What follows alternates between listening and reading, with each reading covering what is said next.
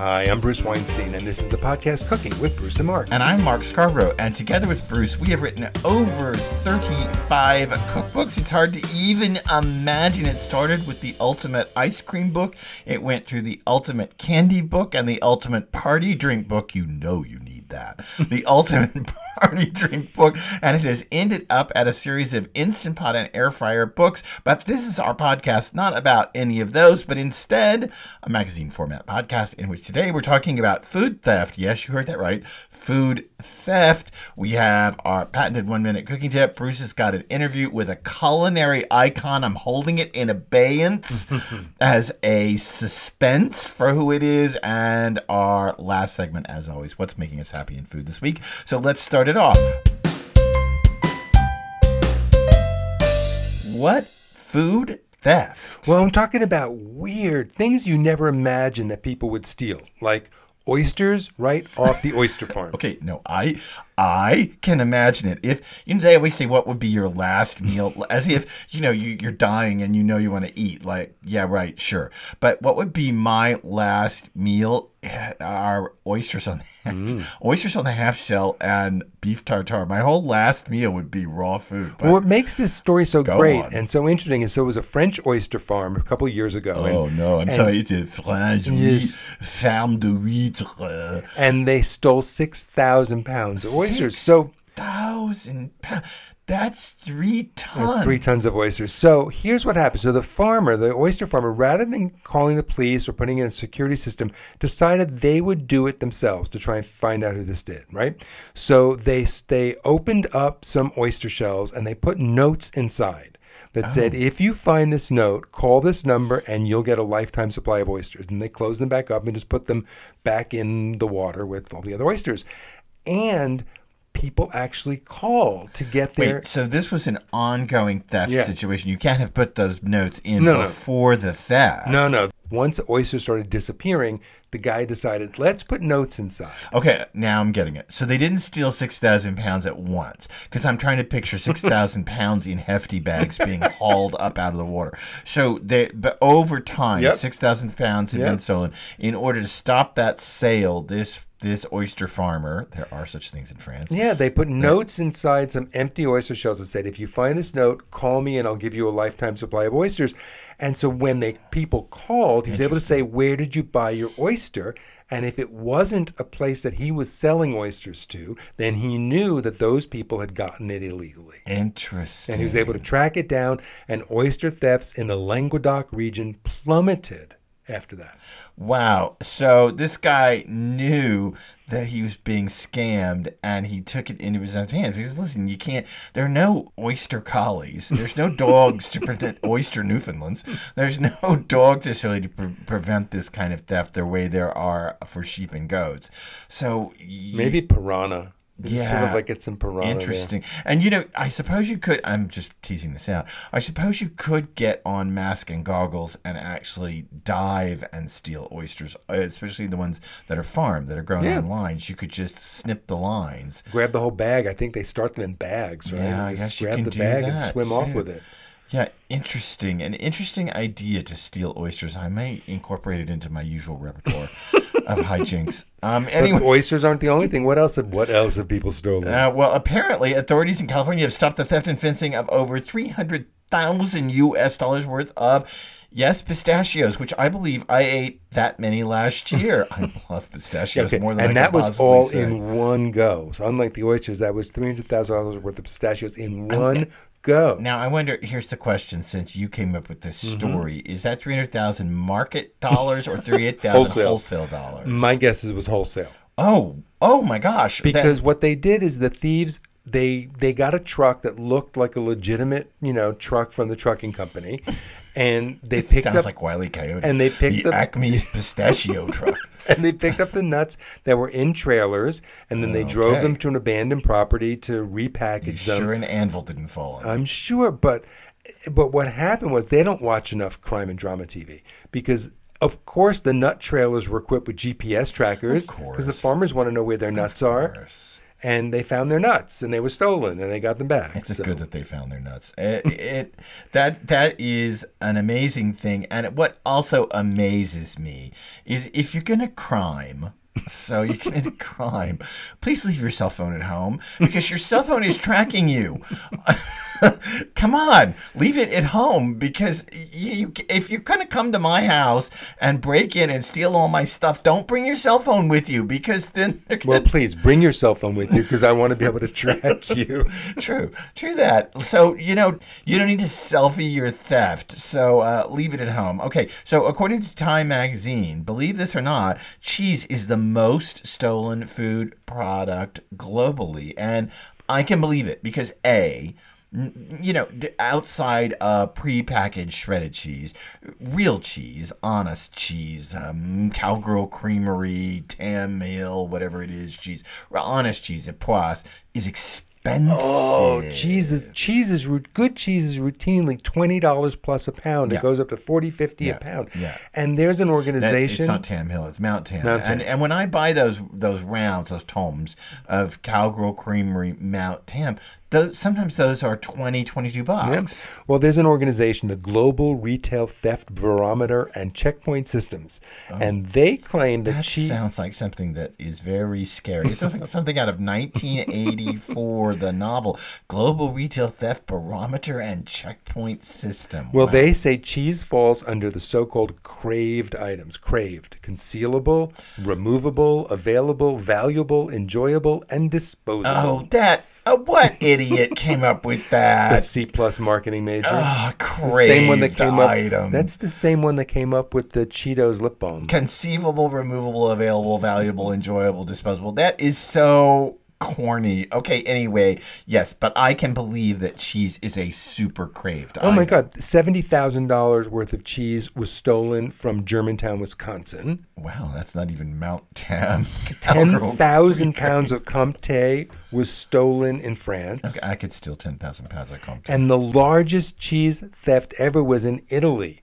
$875,000 worth of Parmesan cheese. Well, and again, real Parmigiano Reggiano is expensive. You know that the pre-graded stuff that comes in cans is often an oil product. Or wood pulp. And wood pulp. It's both together.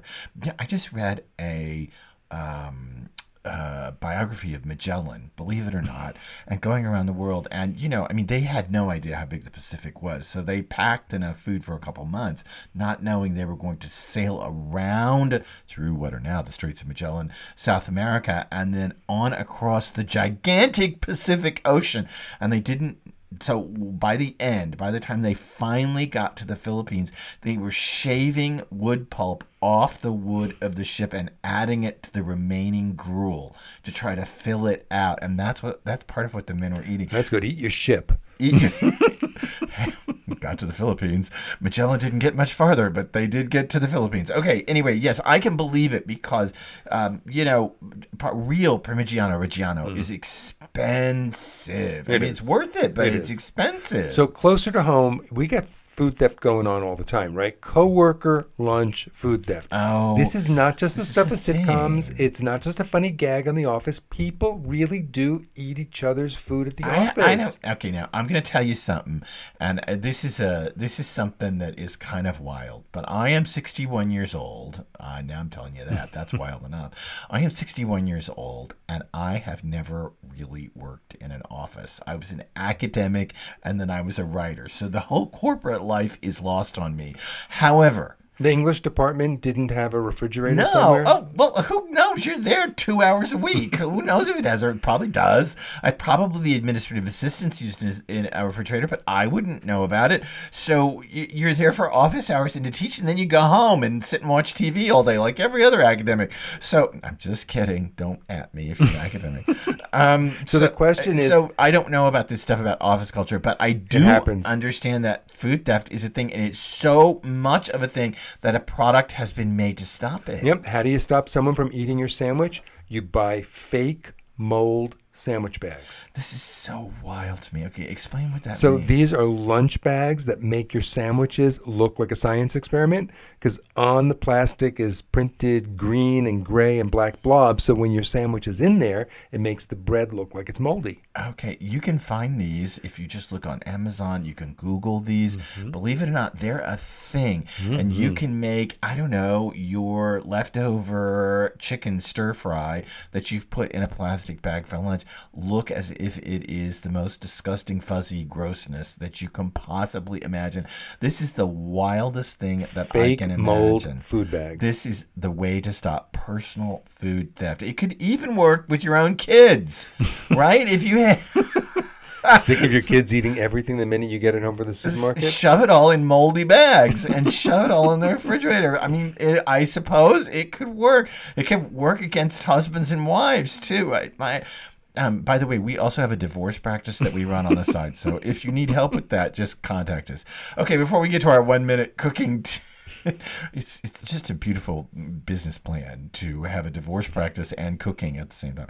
Before we get to our 1 minute cooking tip, can we say that you should subscribe to this podcast? We would love that. And wherever you are listening to this, whatever platform you're on, darn you, Spotify, please drop a comment or a like. We could really use it and we would really appreciate it. And where else can you find us, Bruce? You can come to Facebook. We have a group called Cooking with Bruce and Mark. You could join the group. I post videos. We have contests. We do all sorts of fun stuff. So come to Facebook, Cooking with Bruce and Mark. Okay, next up, our 1 minute cooking tip. And Bruce, take it away. A damp paper towel under a cutting board will keep it from slipping and sliding while you work. This is absolutely true. Now, I want to tell you that this is Mark. I'm the writer of our duo. Bruce is the chef, and I didn't know this until Bruce and I started filming cooking videos and going on sets, even like the Today Show and The View, and doing cooking segments on TV and for Craftsy and others. And they always put a damp single layer paper towel under a cutting board to keep it from getting away from you. They do. It is kind of an amazing thing. And also, may I say, when you pick your cooking board up, if, like me, you're a slob, and you've slobbed a bit over the edges of your cooking board, there's a damp paper towel right there. You can just wipe it straight up. It's really super convenient.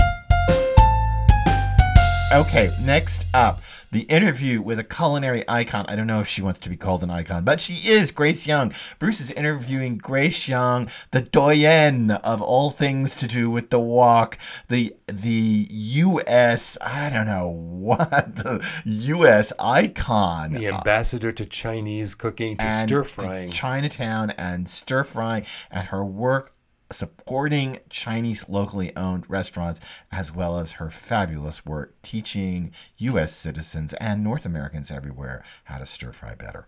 I am honored today to be speaking with Grace Young, the award-winning cookbook author of the amazing Stir Frying to the Sky's Edge and Breath of a Wok.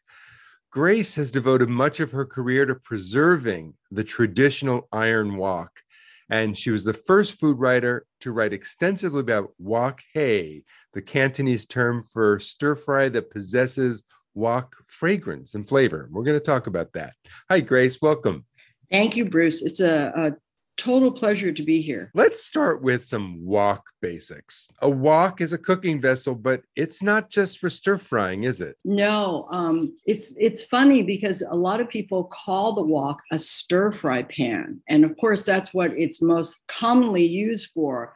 But you can do so many things with a wok. You can steam, boil, poach, braise, pan fry, deep fat fry. You can smoke with your wok. I've used it for roasting chicken, roasting vegetables. I use it for cooking bacon, making popcorn. I don't limit it just to Chinese or Asian cooking. A wok can cross all culinary borders. So you roast a chicken. Do you actually put the wok in the oven then? Yes. And this is a spatchcock chicken. The wok that I use for that has wood handles. So I put sopping wet washcloths on the handles, and then I wrap them in aluminum foil so that the wood doesn't burn. I'm not even going to ask you about nonstick woks because we all know you should never heat nonstick cookware above the temperatures you really need to do incredible wok cooking, unless you think there's something good about a nonstick wok. No. In fact, I consider an iron wok, which would be carbon steel or cast iron, to be actually, we should rename it ancient natural nonstick cookware. And so I see no need for using chemicals, which I think are really actually quite dangerous, because eventually the surface gets removed from the spatula. And where does that nonstick coating go but into our food? I just feel that iron is natural. It's good for us. There's a nutritional benefit from cooking with iron cookware in that when you're cooking, the heat transfers the iron into your food.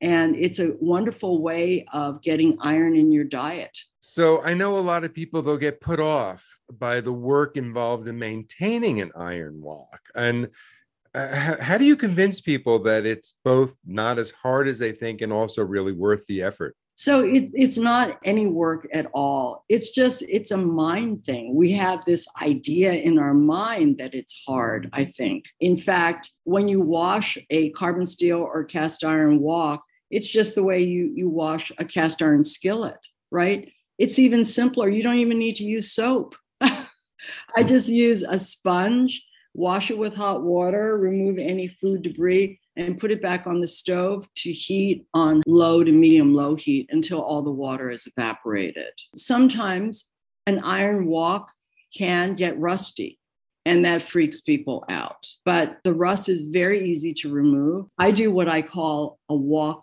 facial, and that is to heat the wok until it just starts to smoke a little bit, teeny bit. And then I turn off the heat, and then I add about a tablespoon of salt. And then I add half as much vegetable oil.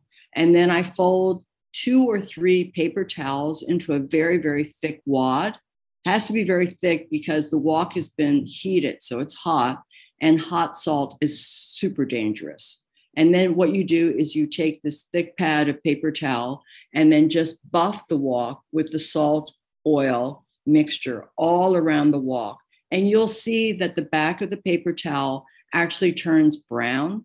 If there's any rust or any dirt, the paper towel shows it. The salt is abrasive, that is removing the rust or any food debris that's still stuck on the wok. And the oil is sort of rejuvenating it. So because the salt alone would dry out the wok. And then you remove all the salt and oil, brush it out, and then I rinse it in hot water and make sure all the salt is gone, and then dry it on the stove again. You don't oil it again before you store the wok? No, I don't. There are some people that do it. You could rub a half a teaspoon of oil, and then I would heat it on low heat, maybe for a minute, just to make sure that oil burns into the wok. But the reason why I don't advise people to do it is because if you don't cook with your wok a lot, that oil will become rancid. So if you don't cook with your wok for another like 2 weeks or a month, it could have that rancid oil smell. And I just hate that. I want to talk about wok hay. You coined it first in your writing. Can you explain exactly what wok hay is? So my father was obsessed with wok hay. In my family is Cantonese, and in Cantonese, the word for wok is wok. And hay is the same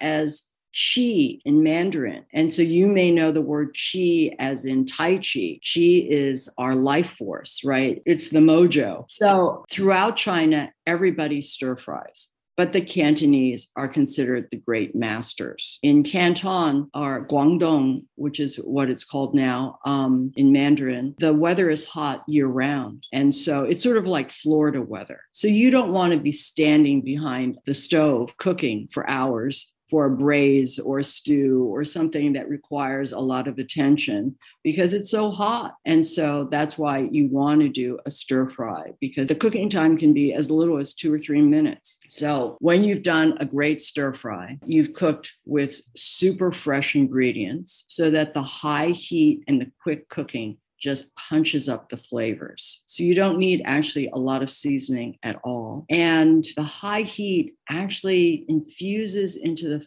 food a charred fragrance and flavor that is so unique and wonderful. I always say to people, it's like food right off the barbecue grill, right? You've just grilled a steak. And when you pull it off the grill, in that first minute, there's a charred essence and intensity of flavor that is like nothing else. And then if you ate the steak 3 minutes later, it's still delicious and tasty, but it's lost its life force. It's lost its chi, its hay. And so it's good, but it's not as wonderful as it was when it came right off the grill.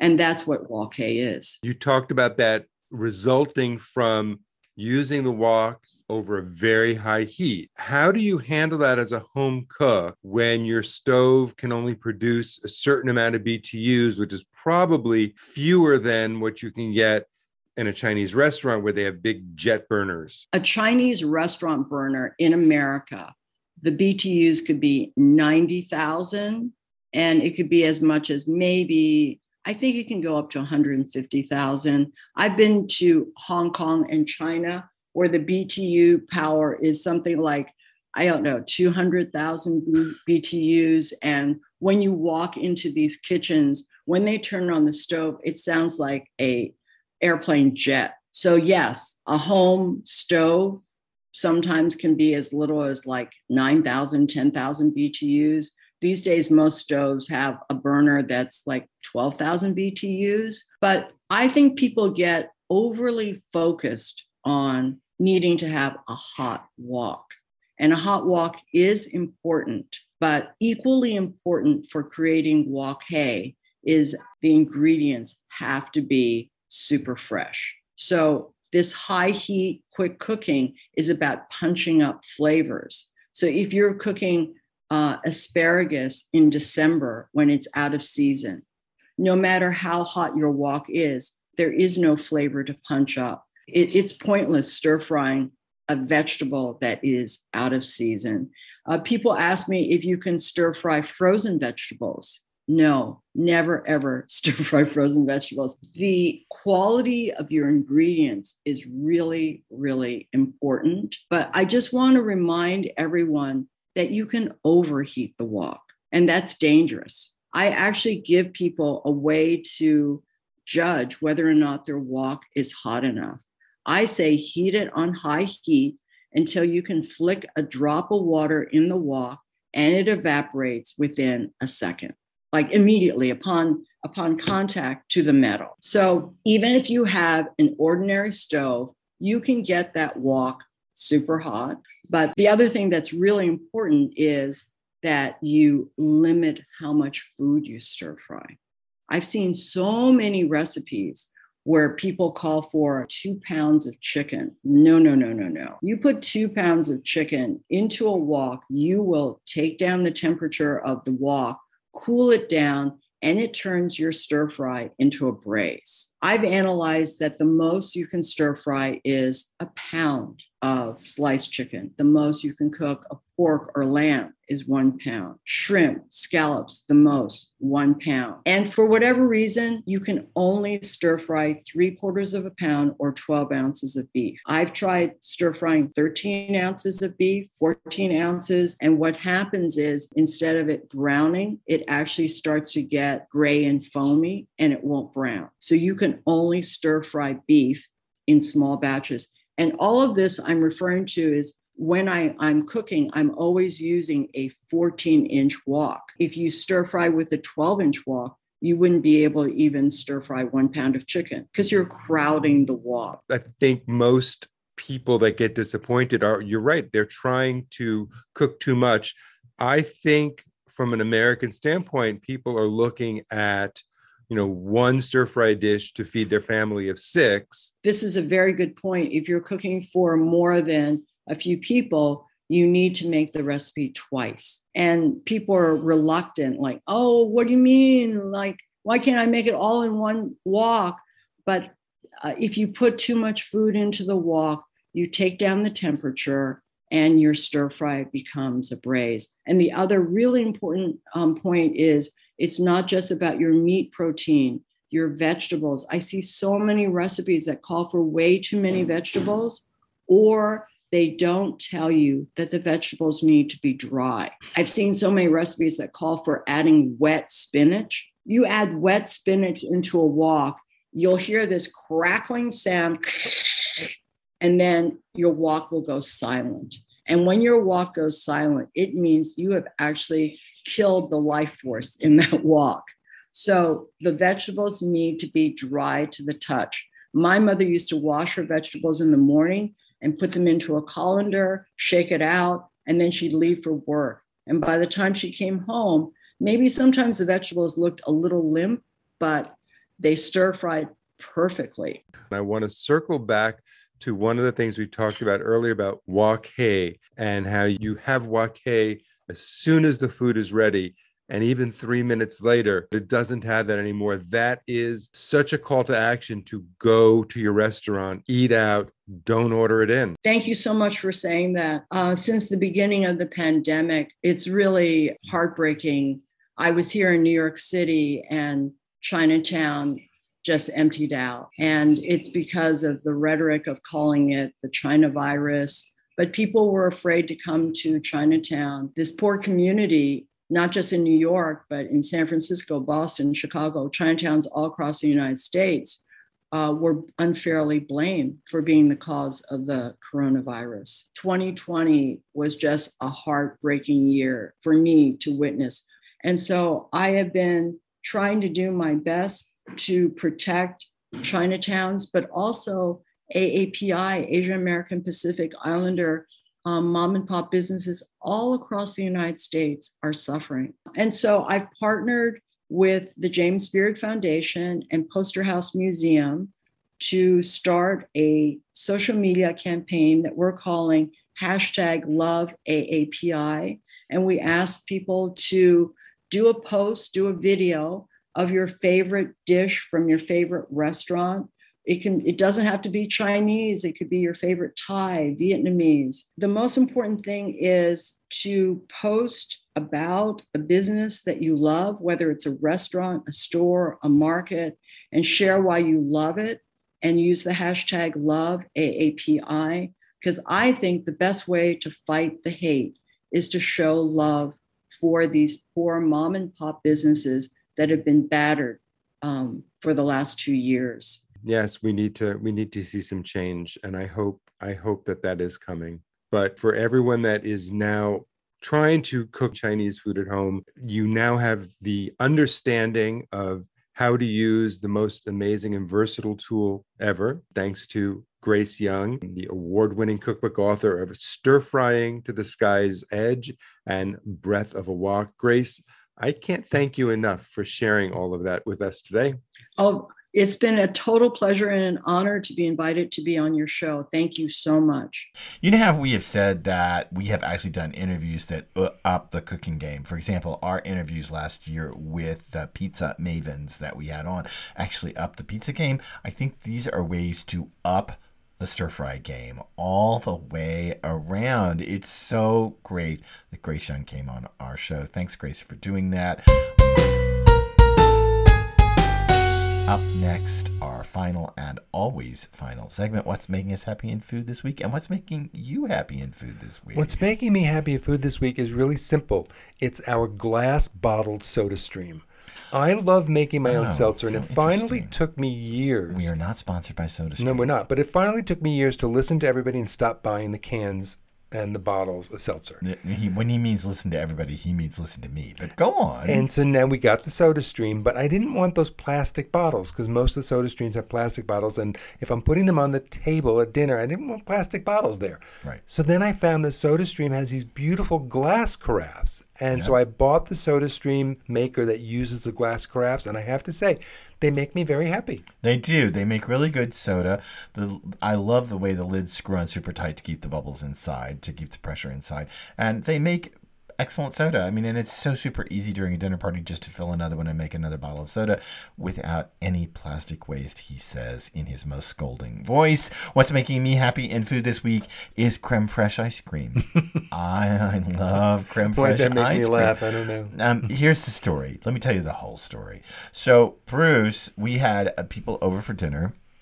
Yes, we COVID tested. Yes, we sent each other pictures of our COVID tests. Yes, we're all vaccinated and even boosted. One couple had to back out. Another couple was able to come. We had them over, and Bruce made a dessert that involved creme anglaise. So, okay, great, fine. He made a dessert that involved creme anglaise. We had a lot of creme anglaise left over because Bruce had made so much for 6 people, and now there were only 4. He mixed that creme anglaise with creme fraiche and heavy cream and put it in an ice cream maker, and I've been eating creme fraiche ice cream. It's so delicious. Slightly tangy, deliciously vanilla. Oh man, creme fraiche ice cream is the best. In the middle of the winter, yes, I'm eating ice cream. So that's our show for this week, and that's what's making us happy in food this week. So join us for more episodes of Cooking with Bruce and Mark, and if you subscribe, you won't miss a single one. And if you love what we do, check out one of our cookbooks, like Ham, An Obsession with the Hind Quarter, or one of my favorite books that we wrote, The Kitchen Shortcut Bible, all kinds of tips and tricks to make your time in the kitchen shorter. See you next time.